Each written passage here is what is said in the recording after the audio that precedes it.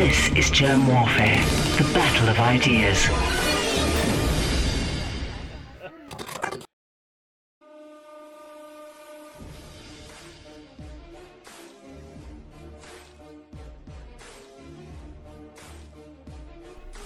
My name is Germ. This is Germ Warfare, the battle of ideas. Ron Bombay, thank you for joining me in the trenches.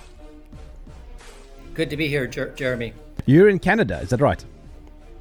Yes, I'm in on the west coast of Canada. The province is called British Columbia, and I'm in the interior of British Columbia. So I'm surrounded by lakes and mountains and snow right now. It's really quite beautiful. So what you're telling me is that you're surrounded by global cooling. It's not warming here right now. No.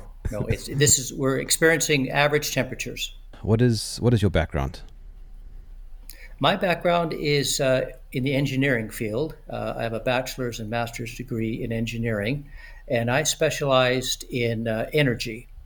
And my field took me to understand the biosphere of the Earth in order to recreate paleoclimates. And so what would happen to the Earth thousands, if not millions of years ago.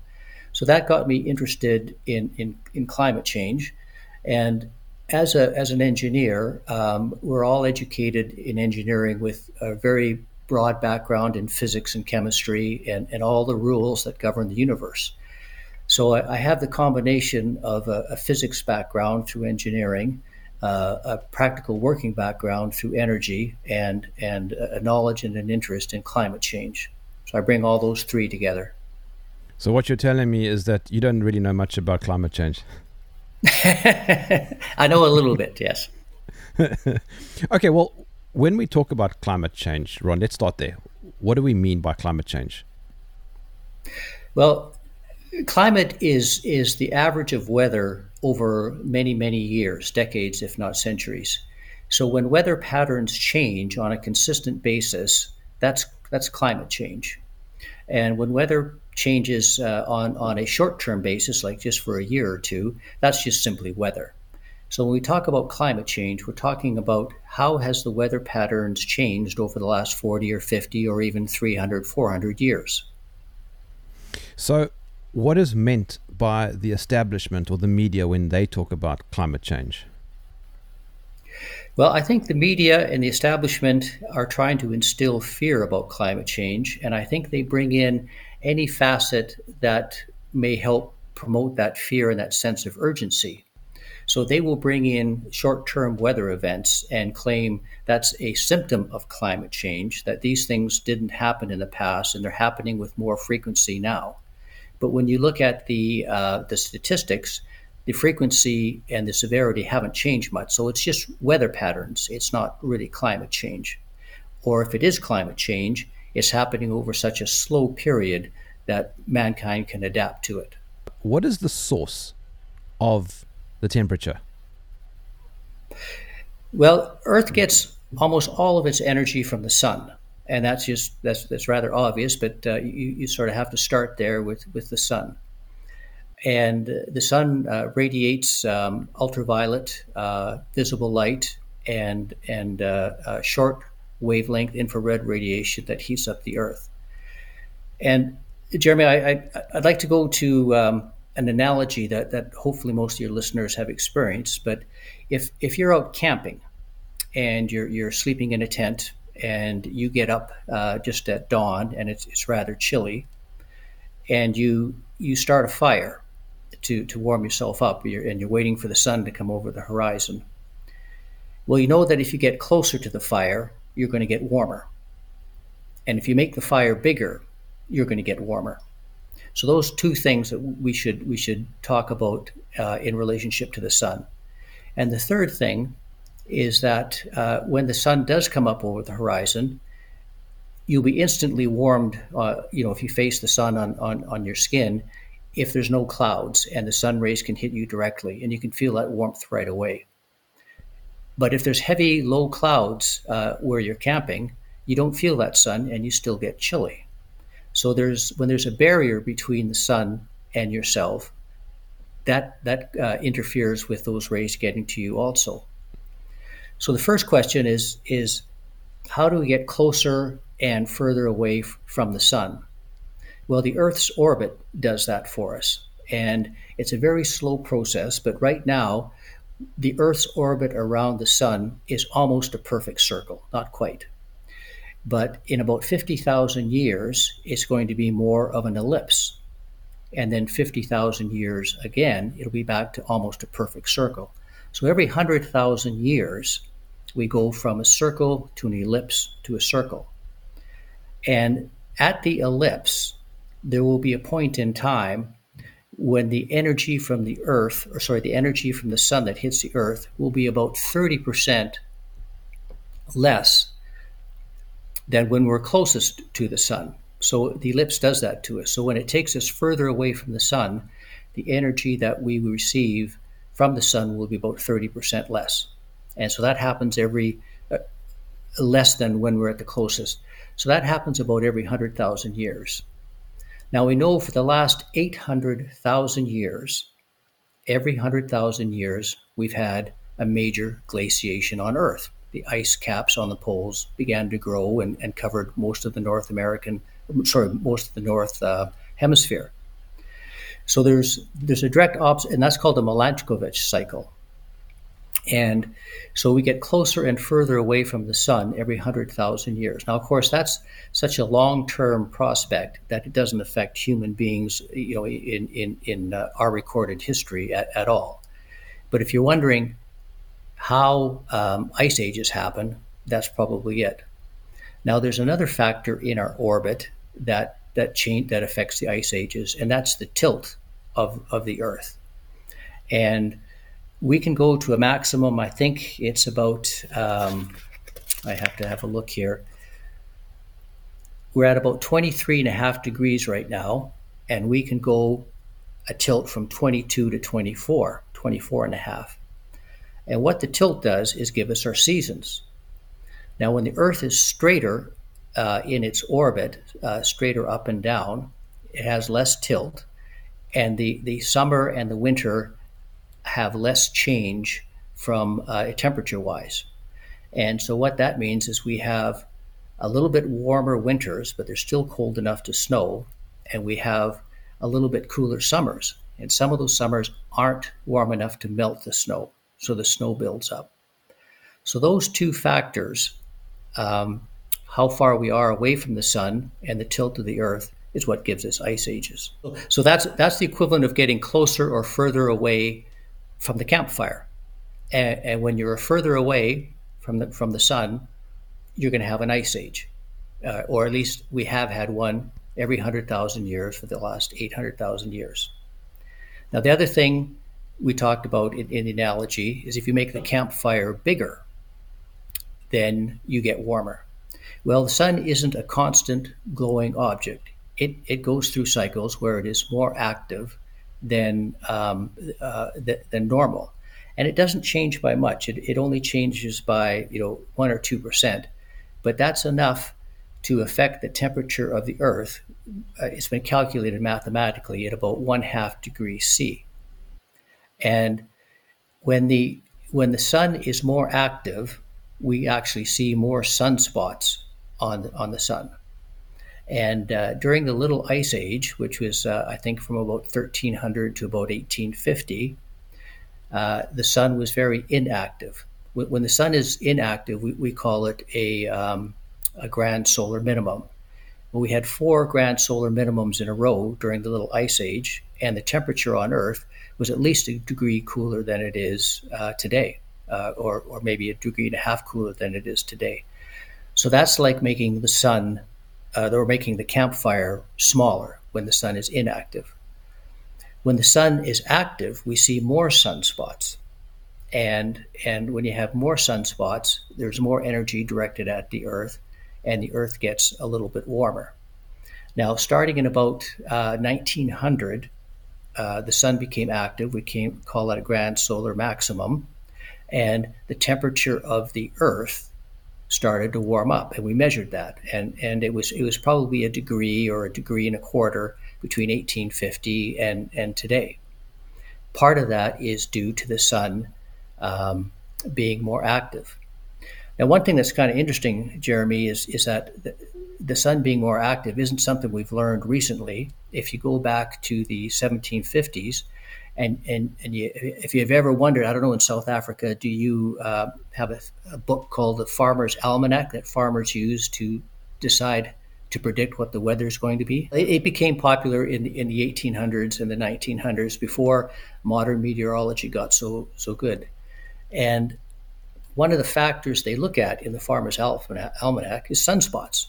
And so if they saw a lot of sunspots, then they predicted that the weather's going to be warmer and they're going to have better crop yields. And it was reasonably well received that it became a very, very popular book.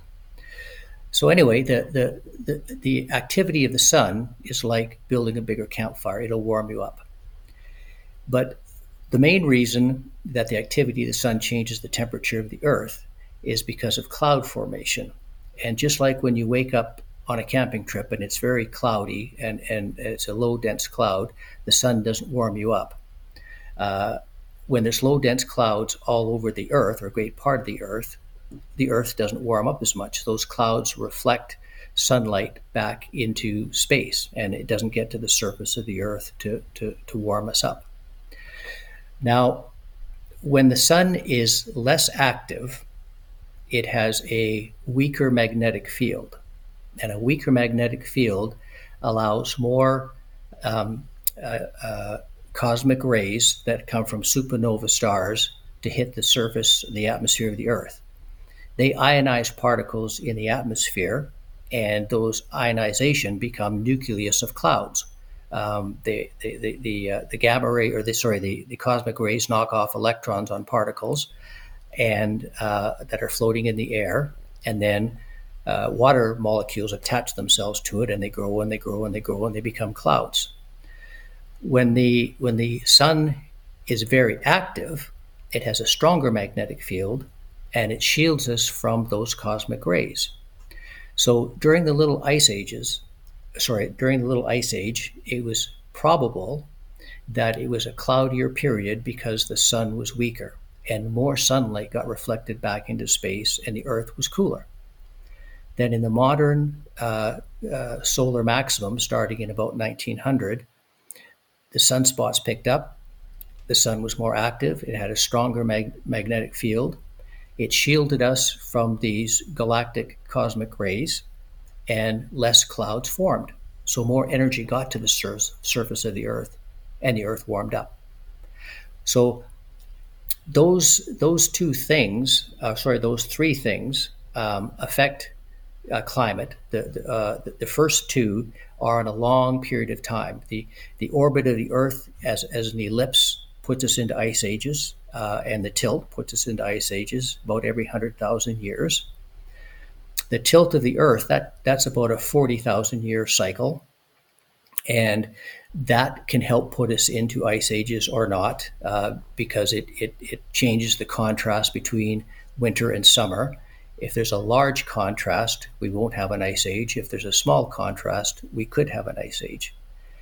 And the last one is the size of the campfire, which the last one is the size of the campfire, which does affect the amount of energy it gives off, but more importantly, it affects how much cloud there is in the atmosphere on Earth. And the more clouds we have, the cooler it is.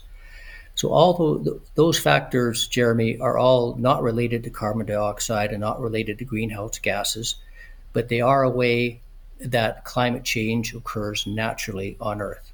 We keep getting told in the establishment that you and I, Ron, are causing Earth to warm by driving our car and turning on our light bulbs. Yes, and that gets to the greenhouse gas effect. And so that is separate from the energy from the sun that I just described.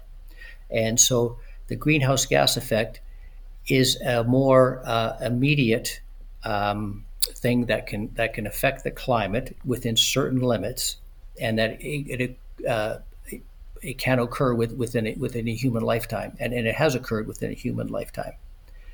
And so the way, if you think about the moon, and the moon gets the same amount of sunlight as we get, and there's no atmosphere. And the moon, if you took the dark side and the light side and averaged the temperature, it would be about minus 18 degrees C, so very cold.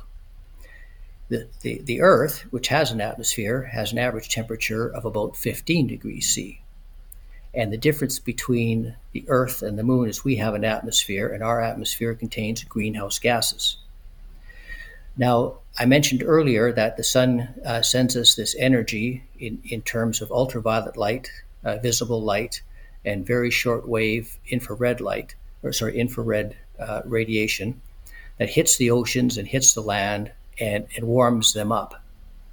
And then that energy is released. 70% of it is released with water vapor being evaporated and going up in thermal currents like a thunderhead cloud. About 30% of the energy from the sun that warms up the oceans and the earth gets released in longer wave infrared radiation. About half of that escapes right to space, but the other half is eligible to be absorbed by greenhouse gases. Now, about 95% of the greenhouse gas effect is from water vapor. And so water vapor can capture this infrared radiation, absorb it, and re-release it.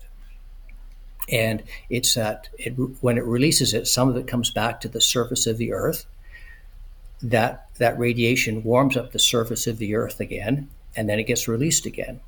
So it gets cycled around from the greenhouse gases in the atmosphere back to the earth and then back to the greenhouse gases. That recycling of energy, Jeremy, is about 2.5 times the amount of energy that we receive from the sun every day. And we don't build up more energy. It's a system in equilibrium. The amount of energy that we send back to space every day is roughly equivalent to the amount of energy that we receive. It's the recycled energy by the greenhouse gas effect that keeps us warm. Now, after water vapor, the next big greenhouse gas is carbon dioxide.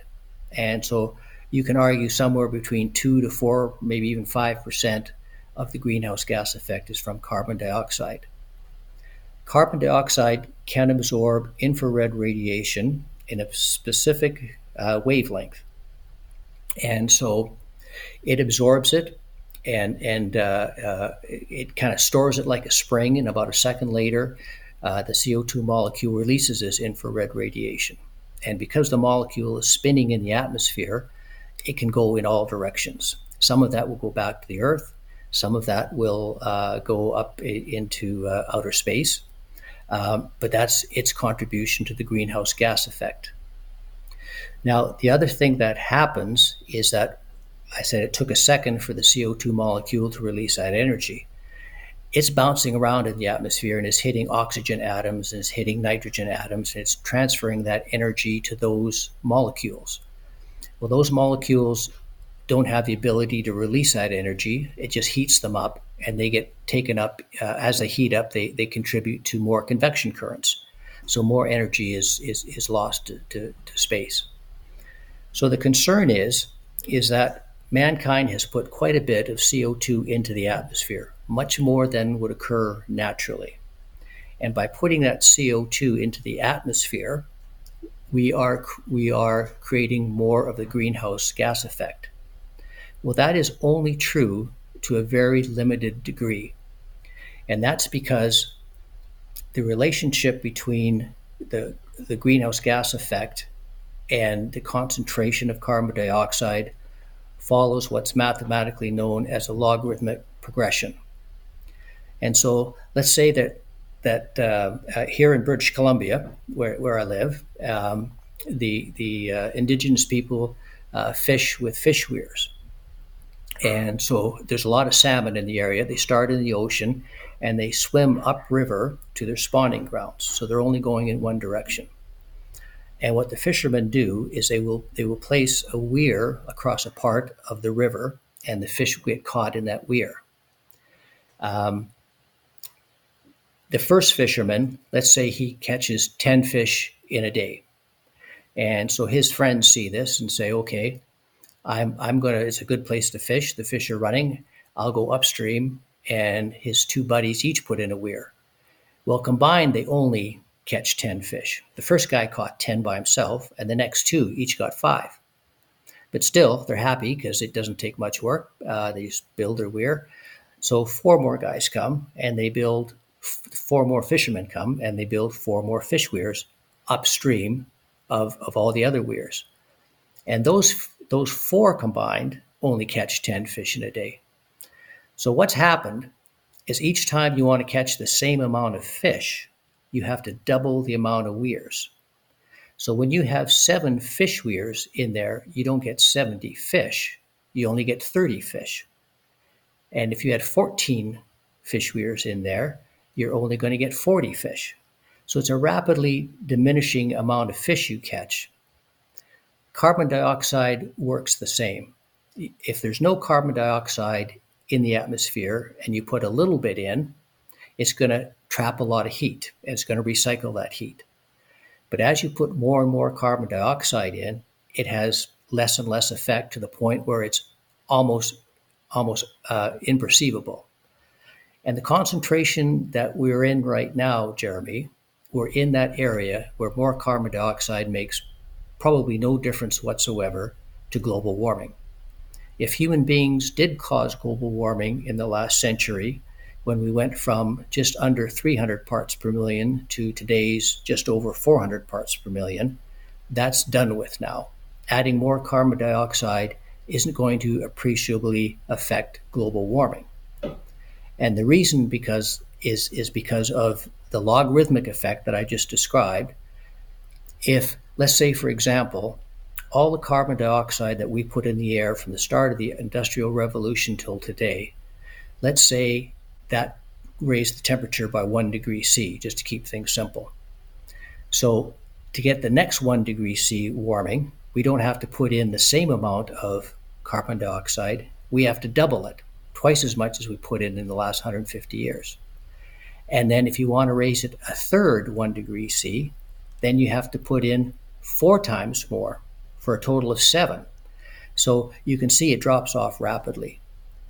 And the other thing gets back to these collisions that the molecule, the carbon dioxide molecule, has with other other molecules in the atmosphere.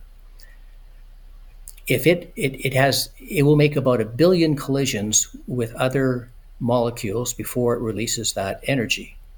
And so it's going to lose a lot of that energy that's going to go to convection currents. And those convection currents are going to carry the heat up to the upper atmosphere where it gets radiated to space. So it's like a self-correcting issue. And so there's no tipping point, as the media would like to tell you, where we get to a critical carbon dioxide concentration and then everything is going to just shoot up rapidly. So the amount of carbon dioxide that we're at right now, about 420 parts per million, is probably not contributing to global warming at all. And if you look at satellite data that we get since about 1979, the Earth isn't, the global average temperature is no higher today than it was in 1998, despite putting at least 10%, maybe 13% more carbon dioxide in the air. In fact, you could look at the data collected by satellites, and you could say that actually there might be a little bit of a decrease in the temperature, a little bit of a cooling trend. Now, that's not long enough to be established yet, but global warming certainly isn't going up at the rate that was projected by the IPCC. Now, the thing about the satellite temperatures, which the IPCC doesn't use, is they're collected by basically the same instruments on the same satellites that get about 100%, almost 100% coverage of the Earth. And so there's very little room for error in terms of correcting who has the right thermostat, which one is being affected by the urban heat island effect, which is where cities and asphalt and everything cause a false warming. The satellite data is actually the best data that we have, and it's only available from 1979 on, but it basically shows no warming.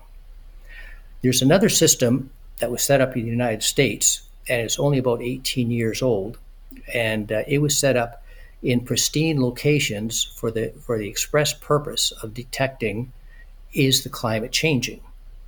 And in the 18 years that these are triple redundant, state-of-the-art temperature sensing mechanisms that are put in locations where they're not affected by mankind.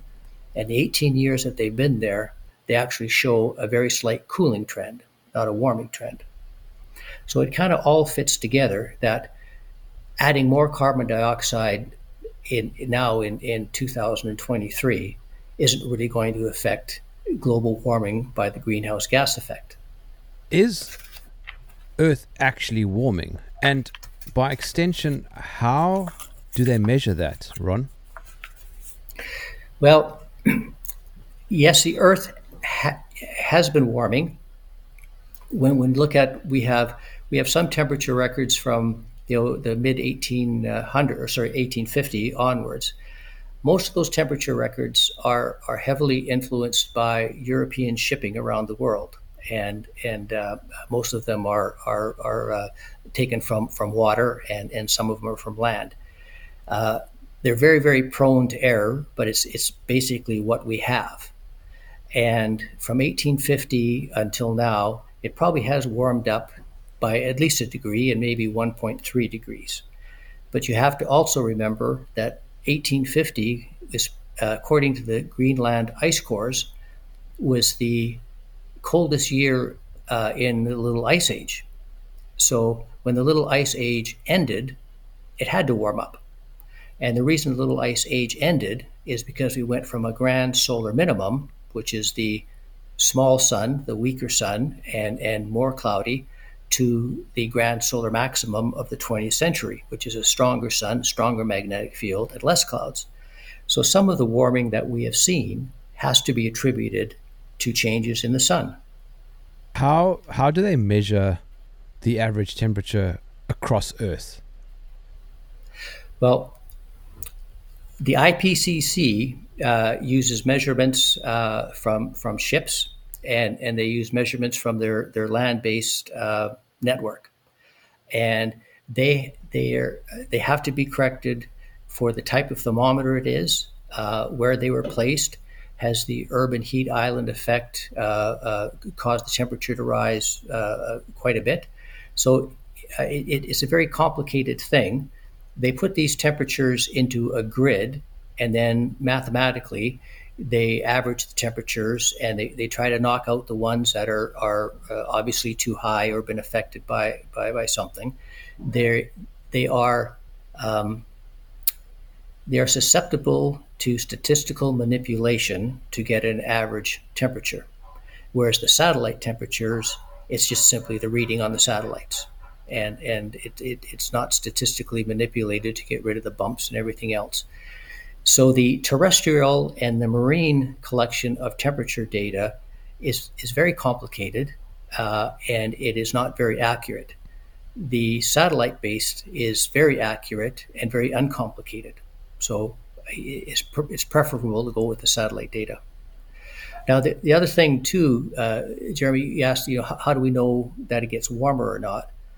Well, we don't have to actually restrict ourselves just to thermometer data, because we've had written human records for 5,000 years, and we know archaeology goes back to 10,000 years at least, to the last Little Ice Age, and we can tell how, by the way people lived and where they traveled and what they did and what they grew for crops, what the temperature was.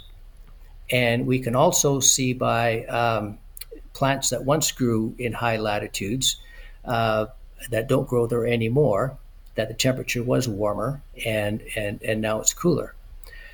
We do have the Greenland and the Antarctic ice cores, which give us a very good temperature record going back many thousands of years. So what we can do is we can look at a Greenland ice core, and it could say, we can tell from the isotopes in this ice core that the year 1200 was still very warm. but that's only in Greenland and only at that one spot. But then if you looked at, well, the English are growing grapes in England, and the Germans are growing olives in the Rhine, and the Vikings have discovered Canada, and there's grapes growing wild there, and they've colonized Greenland, which is now pretty much ice covered. That the warming trend that was detected in the Greenland ice cores is detectable by other methods all around the world. So we know there's been periods of time in the last 10,000 years that it's been much warmer than today. In fact, when you look at the Greenland ice cores by themselves, 95% of human history in the last 10,000 years were warmer than today. So we have adapted extremely well with much more primitive technology than we have today, and these fluctuations are quite normal. Now, there is probably some part of that 1 to 1.3 degree temperature increase in the last 150 years that was caused by humans, that was caused by us putting carbon dioxide in the air. We don't know how much it is. I don't know if anyone will ever figure it out. But the important thing is more carbon dioxide isn't going to cause more warming. So there's no reason to shut down our hydrocarbon-based economy solely to get rid of CO2. There's just no justification of that. I'm a guy, right, Ron, and so are you. I like my wife wearing less clothing. Why is warming such a bad thing? It's not a bad thing. If you look at kind of the time periods I just talked about, when the Roman warming period ended and it got cooler, something really nasty happened, and I'm hoping I get all my dates right. But let's go back to the Little Ice Ages. Okay, from 1300 to 1850. Okay, so when it got colder, there was crop failures, there was famine. European populations weren't as healthy, and they were susceptible to a disease called the Black Plague. And perhaps the Black Plague was more effective because people were hungry. And so colder weather has always been associated with lower living standards in what we know of in Europeans. And when we look at other dynasties around the world, in South America and in China and in the Middle East, their best years were warm years, and their worst years and their failures were cold years. So warm and lush and green is better than cold and dry and dead. That's for sure. We've seen the greening of the earth in the last few decades because of more CO2 in the air, and it's a little bit warmer too. So they kind of work hand in hand. More CO2 lets plants more efficiently use water, and more sunlight is more energy for the plants to grow. So there's no real downside to slightly warmer temperatures on Earth. Now, the other thing that we should get into a little bit, Jeremy, is there's been multicellular life on Earth for over 500 million years.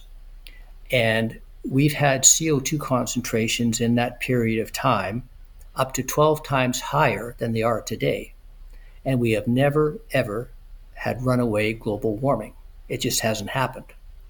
And we've had periods when, over that 500 million years, when the CO2 level has dropped dramatically and the temperature hasn't changed.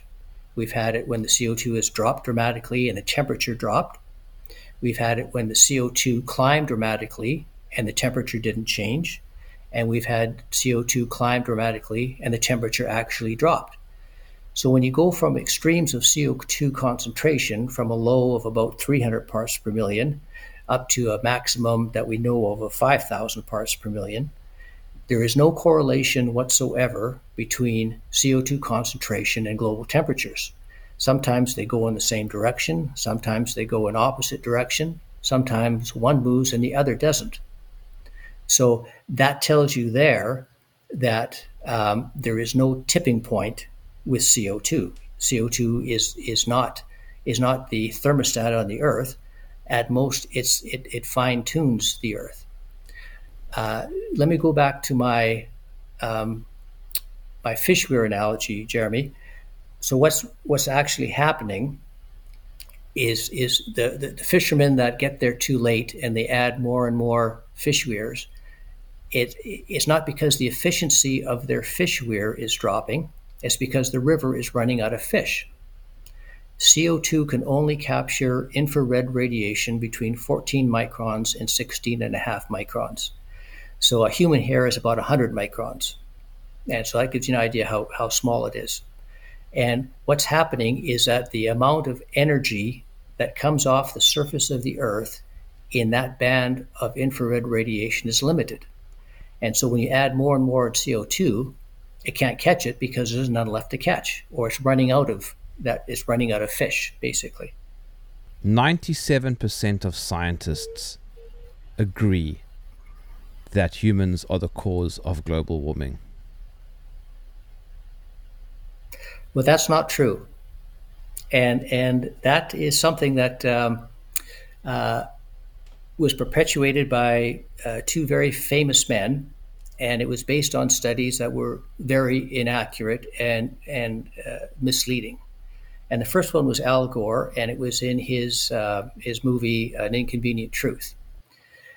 And he seems to be referring to a study that of 948 papers that the authors all said that mankind is contributing. They agreed with the Intergovernmental Panel on Climate Change position that these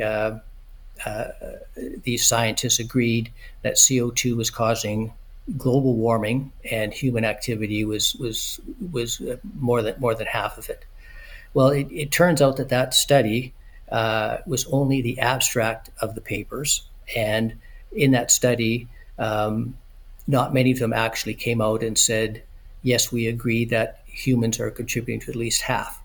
Now, Al Gore, in his movie, he said the 948 was only 10% of the papers, so he immediately went up by 10. And these papers were taken off the internet just by doing a research on they just write global warming. And so they get all these papers and they read the abstracts and they say this guy agrees, this guy doesn't. Well, it's all very subjective. The papers were not actually ever read, and scientists never actually signed up and said, yes, I'm agreeing with this. The next one, of course, was Barack Obama, and he made public a study that was much larger in scope, and he said 97% of scientists agree. And then when you look at the actual study that he was referring to, of the, I think it was 12,000 or so papers, only about half of them expressed an opinion. And again, it was just the abstract, and those opinions didn't necessarily say they agree. And there was a fellow who looked at the Obama case and read each paper and tried to decide, not from a subjective point of view, but from an objective point of view, whether they explicitly expressed that they agreed with the IPCC. And only about 1% agreed, and about 1.5% disagreed. But again, it was an attempt using just kind of an internet search and reading only the abstracts to subjectively put scientists into one of two categories. Now, there's been other things like the Oregon petition, where many thousands of scientists in the United States signed their names and said, "Don't sign the Kyoto Accord. We think it's wrong." And there's groups like I belong to, the CO2 Coalition and the Clintel Group, where scientists actually publicly state their name and say, we don't disagree with it. So one is an anonymous survey on the internet that was blown out of proportion, but was advertised quite well by two very prominent men. And on the other side, there are scientists that risk their career and risk their reputation by publicly stating what's going on, what the IPCC claims isn't correct. The thing that I get a lot of satisfaction from is a lot of my colleagues, both in the Clintel group and in the CO2 coalition, used to be associated with the Intergovernmental Panel on Climate Change. And so they're kind of like whistleblowers, and they can see things aren't great there, that the science is not true science. It's been politicized. So I like to use as an example a place that I worked in part of my career was in Turkmenistan.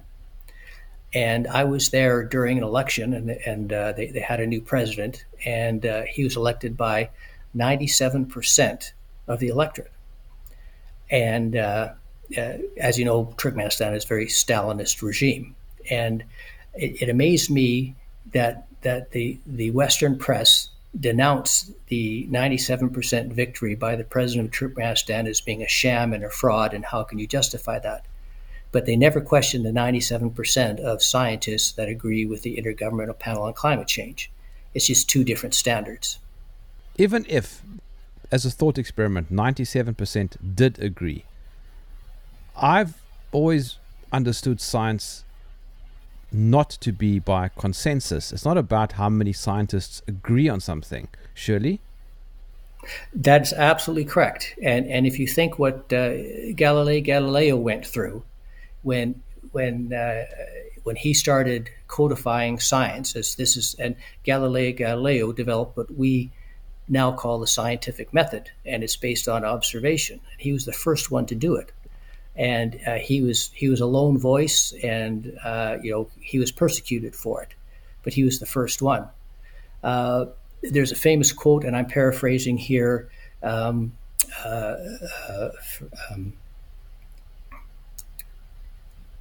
Einstein. Sorry, I had a little mental blip there from Albert Einstein, and of course his calculations back in 1912 and 1915 on the general theory of relativity. People said, well, this can't be true, and no one agrees with you. And his response was, it only takes one person to prove that I'm wrong. Show me that person. And of course, no one could, and he turned out to be right. So you're absolutely correct, Jeremy. Science progresses by observation and by challenging pre-existing thoughts. It doesn't progress by groupthink or by consensus. And that's exactly what's wrong with the Intergovernmental Panel on Climate Change. Their summary reports aren't written by the scientists that they select to do the work. Their summary reports are written by diplomats who have to appease their own governments, and they have to come up with a document that reflects their own government's opinion. And so it's not science whatsoever. It's consensus. It's political consensus. So, I mean, what I'm trying to say is even if 97% said something, I actually still want to go and read what the 3% say. Yes, exactly. But Ron, okay, please explain to me, why then is CO2 the bogeyman? Why does everybody hate carbon dioxide? Can I just quickly give an anecdote? My understanding, and I'm obviously not a scientist and I'm not a farmer, but a greenhouse flourishes when farmers pump CO2 in. If they stopped pumping CO2 into their greenhouses, everything will die. What am I missing? Well, CO2 is a byproduct of fossil fuels, and it's something we can't easily eliminate from the burning of fossil fuels. And the fossil fuel industry, coal, oil and gas, are probably the biggest global industry there is. And I'm not here to defend them. They've probably made many mistakes, and they've probably been involved in environmental degradation. But after the nuclear industry was damaged significantly by environmentalists, for fear of nuclear accidents and proliferation of weapons, they turned their sights on the hydrocarbon industry, and they wanted to reduce their footprint to zero. And they view the fossil fuel industry as bad. Now, the upside of the fossil fuel industry is that it has lifted or has helped lift billions of people out of poverty. And it's because energy is the equivalent of work. What we can provide with natural gas and with coal used to be done by human beings with arms and backs. And so energy is work. And that's how we lifted people out of poverty. Environmentalists want to shut down, I believe, the fossil fuel industry the same way they shut down the nuclear industry. And the easiest way to do that is to attack carbon dioxide. And because it's very expensive to get rid of it. Every time you burn a fossil fuel, carbon dioxide is going to be produced. But carbon dioxide does affect crop yields, and they have gone up significantly in the last few decades. Carbon dioxide is not a pollutant that harms human health. We have submariners that live in that environment, and they're not damaged by it. If you, Jeremy, if you walked from the street in Cape Town and went into a large office building, the carbon dioxide that you breathe in once you're inside the office building is probably triple what it was outside. So carbon dioxide is not a pollutant, and it doesn't harm human health, and it promotes plant growth. So there's a lot of benefits to carbon dioxide. I think the fight against carbon dioxide is against the fossil fuel industry. The motivation against it, there's kind of two extremes. And one thing that is often overlooked is one of the proponents of the Kyoto Accord and the proponents of, I shouldn't say the Kyoto Accord, the proponents of the Intergovernmental Panel on Climate Change that made it happen was Margaret Thatcher. And Margaret Thatcher, very successful prime minister, very successful lawyer. People don't realize this, but she was also an Oxford-trained research chemist. So she knew the scientific method. So she was concerned about carbon dioxide going in the air, and she helped create the IPCC, and she gave all the records that the British government had from their trade routes around the world to reconstruct the temperature. So she was a big push to get it going. And after their first reports came out, in her book, Statecraft, which was published in 2012, she said there was madness in their method. And she said it was nothing but a socialist plot to govern the world. And so she went from being almost a founder of it to its worst critic. And it's because she was at heart a scientist, and she could see where they were making mistakes. Now, so her view that it was a socialist plot. There was an interesting documentary made by Michael Moore a couple of years ago, Planet of the Humans, and he was showing all these subsidies of government money in the United States that was going to ridiculous projects to replace fossil fuels, and people were getting rich by this.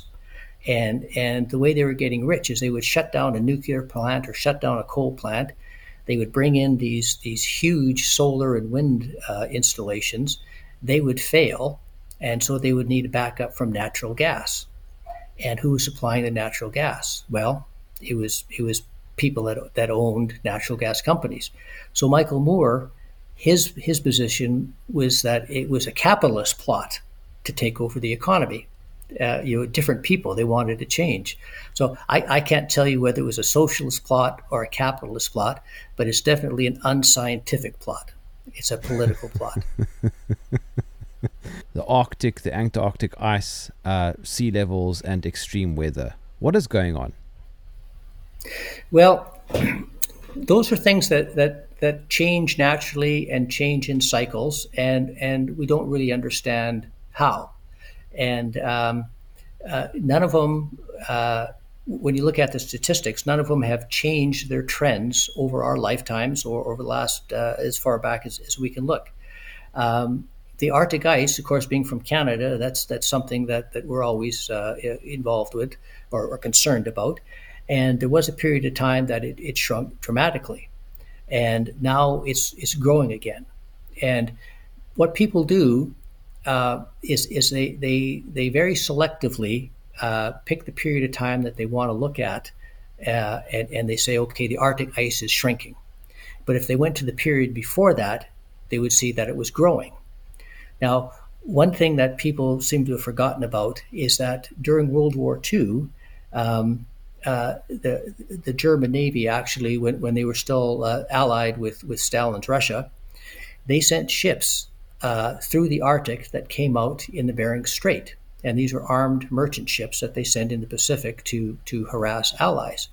Well, 40 years after that, you couldn't do that because the ice had grown. And now it's probably back to the point where you could do it. And for the last 10 years, the Arctic coverage has been growing again in northern Canada. So it's a cycle that we don't understand, or we don't completely understand. The trends of extreme weather. There was an Italian paper that came out by a fellow named Dr. Alamonte, and he looked at all the data that he could get his hands on, and a lot of it was the same data that the IPCC uses.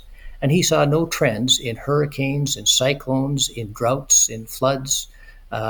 Forest fires are actually way down in 100 years because we put so many of them out so quickly. So extreme weather really hasn't changed. Our ability to know about it and the damage that it causes have gone up because we're building so many things on the coast. The other interesting thing, and I think it's Lomborg that pointed it out. I'm not sure, but the deaths from extreme weather has plummeted by 99% in the last couple hundred years because we have the technology to survive them now. So a lot of those things, Jeremy, I'm going to speculate a little here, because the satellite data and because the specific ground-based data in the United States to detect global warming are showing that global warming really isn't happening. I think the global warmers need something else to point out, that we still need to destroy anything that's creating carbon dioxide. And maybe the temperature isn't going up, but the weather's getting wild. Well, no, the weather's not getting wild. The weather is the same as it always has been. The other thing about wild weather, as we started the conversation off, weather isn't climate. You have to have a change in weather patterns for a significant period of time to show that it has been a climatic change. And we haven't seen that. Almonte's paper points that out. Is it fair to say, though, that the weather patterns do change? My mother or my father might say, for example, when I was a kid, I don't remember it being hot at this time of the year. It seems to have shifted. Mm-hmm. I think they do change, but how much do they change, and do they change in cycles? And again, it gets back to when your parents were kids, we could have been at the height of the last grand solar maximum. So it could have been hotter then. Or in case of my dad, he's 94 years old, so he saw some cooler times too. Just at the beginning of the grand solar maximum. Ron, hold on. I can't let you go on. What is his secret? 94. 94. The secret is I think he picked his parents very well. And I'm hoping the same happens to me. But no, my dad's just a farm boy that worked hard all his life, and he was healthy all his life. Cows are also the enemy. Yes, yeah. Well, cows gets back to what we were just talking about. Is if your main if you've been telling people for 30 or 40 years that the temperature is going to climb 3 or 4 degrees by 2100, and it's going to, we're going to be living in a hothouse, and the trends say that's not true, then you need something else to attack. And methane is a more powerful greenhouse gas by a factor of about 80 than carbon dioxide. And it works similar to carbon dioxide. It has the same logarithmic progression that you have to keep doubling the amount of methane to get the same temperature increase. The problem is that there's hardly any methane in the atmosphere at all.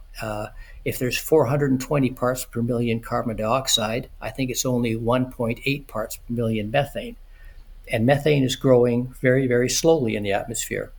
So the calculations are that if we wanted to raise the temperature of the Earth by the greenhouse gas effect of methane only, it would take about 1 degree C, it would take about 1,500 years. So what the global warmers are saying is, yes, it's much more powerful, and so we should be afraid of it. But the reality is there's not many of them, so you don't really have to be afraid of it. And the analogy I like to use is if you're from a very small country and you have a very efficient army that's well equipped and well trained, and say, you know, in India it's the Gurkhas. You know, everyone who was afraid of the Gurkhas, even in the Falkland Islands. Well, the Gurkhas aren't going to overtake China. I mean, because China has an army of 5 million people, and the Gurkhas a few 100,000 people. So they may be more powerful on an individual basis, but there's not many of them. So they're not going to take over the world. It's the same with methane. There's just so little methane in the air, and we're producing it so slowly, it's never going to be a factor. When a volcano erupts, does it have a big impact on Earth? Well, yes, it does, but for a number of reasons. And when a volcano erupts, there's going to be a lot of ash, and there's going to be a lot of sulfur dioxide that goes in the air. And so I'm trying to think of there was I can't remember the name of the volcano. It was an Indonesian volcano that it was in the 1850s. It erupted, and it was called the Year Without a Summer. And it was because of the ash in the air and the sulfur dioxide in the air reflected back a lot of the sunlight. In terms of carbon dioxide, we don't really know how much volcanoes contribute to carbon dioxide, because somewhere between 80 and 85% of volcanoes are under the water or under ice. So we don't know how often they erupt. We don't know how much they put out. We can make those estimates for terrestrial volcanoes, but all carbon dioxide in our atmosphere originated from a volcano at some point. And so, yes, they're a big factor. Are volcanic eruptions affecting carbon dioxide right now? Well, I know Dr. Plimer in Australia likes to point out that one single eruption in Mount Pinatubo negated all of the carbon dioxide that you tried to save by going green, and so it was just wiped out. You know, so volcanoes could be considered a reminder of how futile it is to control how much CO2 there is in the atmosphere. Whenever a conversation about global warming comes up, you will hear about Michael Mann's hockey stick. Yes. That is sort of a real seminal moment, because when he came up with his hockey stick, the first IPCC report that came out after it, I think it used that graph 6 times. And then Al Gore put it into his movie, An Inconvenient Truth, and it got widely publicized. And where the hockey stick falls down, there's more than one, but one of them is that a lot of the ancient climates, and by ancient in the hockey stick graph, it's 1,000 years ago, were determined by tree ring data. And the tree ring data that Michael Mann used was predominantly pine trees in Northern California that grow at a very high elevation. And what was misleading about those tree rings is that a good growth year, in a normal tree ring, a good growth year would be indicative of warmer temperatures. Because of these bristlecone pine trees growing at high elevation, they were kind of struggling for life anyway. And when the CO2 level went up, that was like putting them in a greenhouse, and they grew rapidly. And so the tree ring data that he used was inaccurate and misleading. And there was a lot of controversy about that.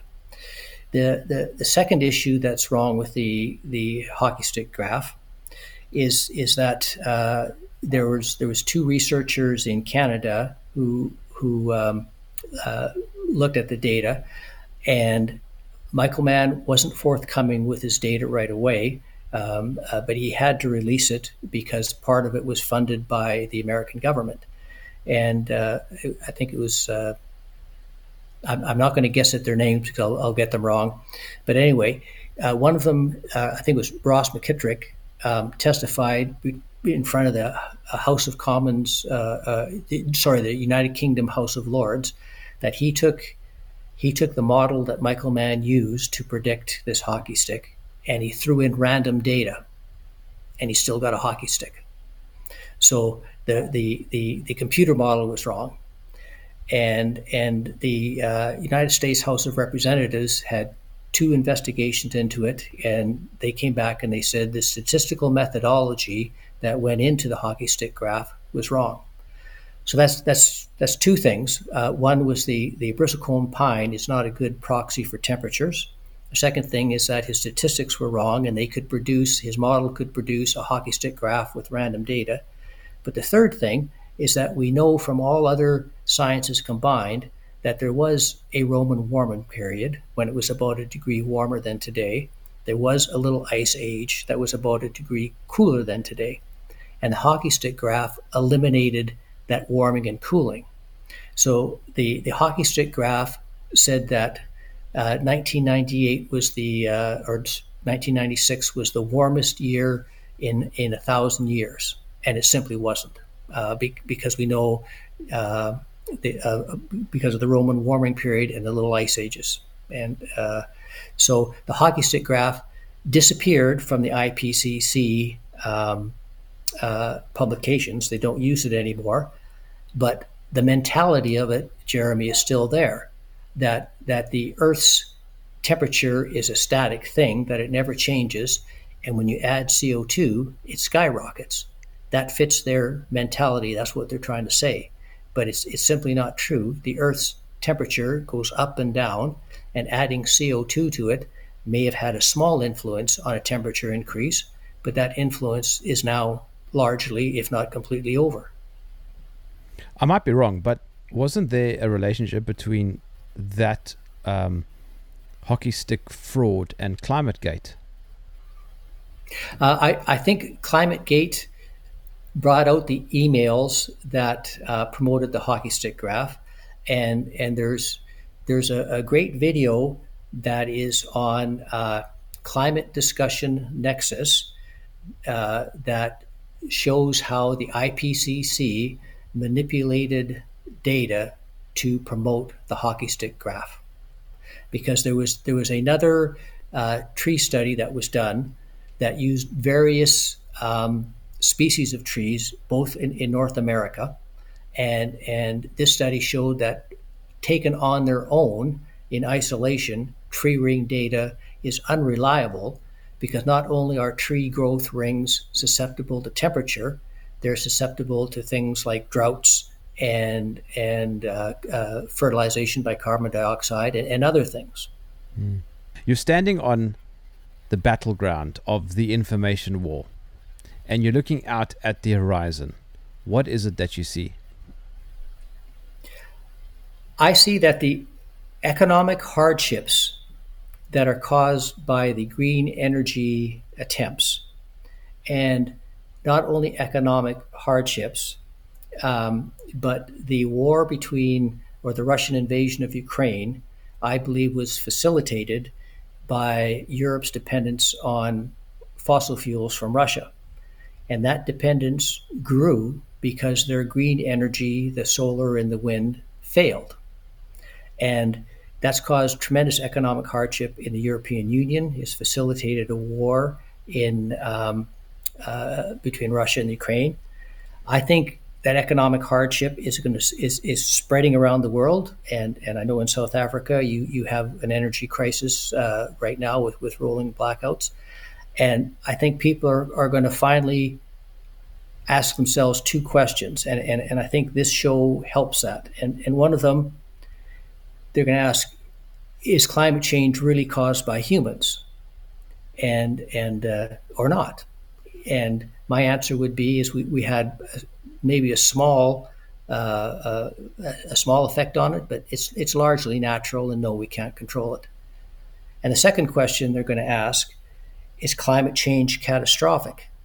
And absolutely not, because with much less technology and much more primitive times, we adapted to these types of temperature changes before. So that's what I see on the horizon, and it's unfortunately that it's going to take the failure of all these green initiatives and all the money that was wasted on them and all the pain and suffering that they've caused for people to come to the conclusion that let's get back to the basics. Is CO2 really causing all the damage that the IPCC says it's causing? That's what I see.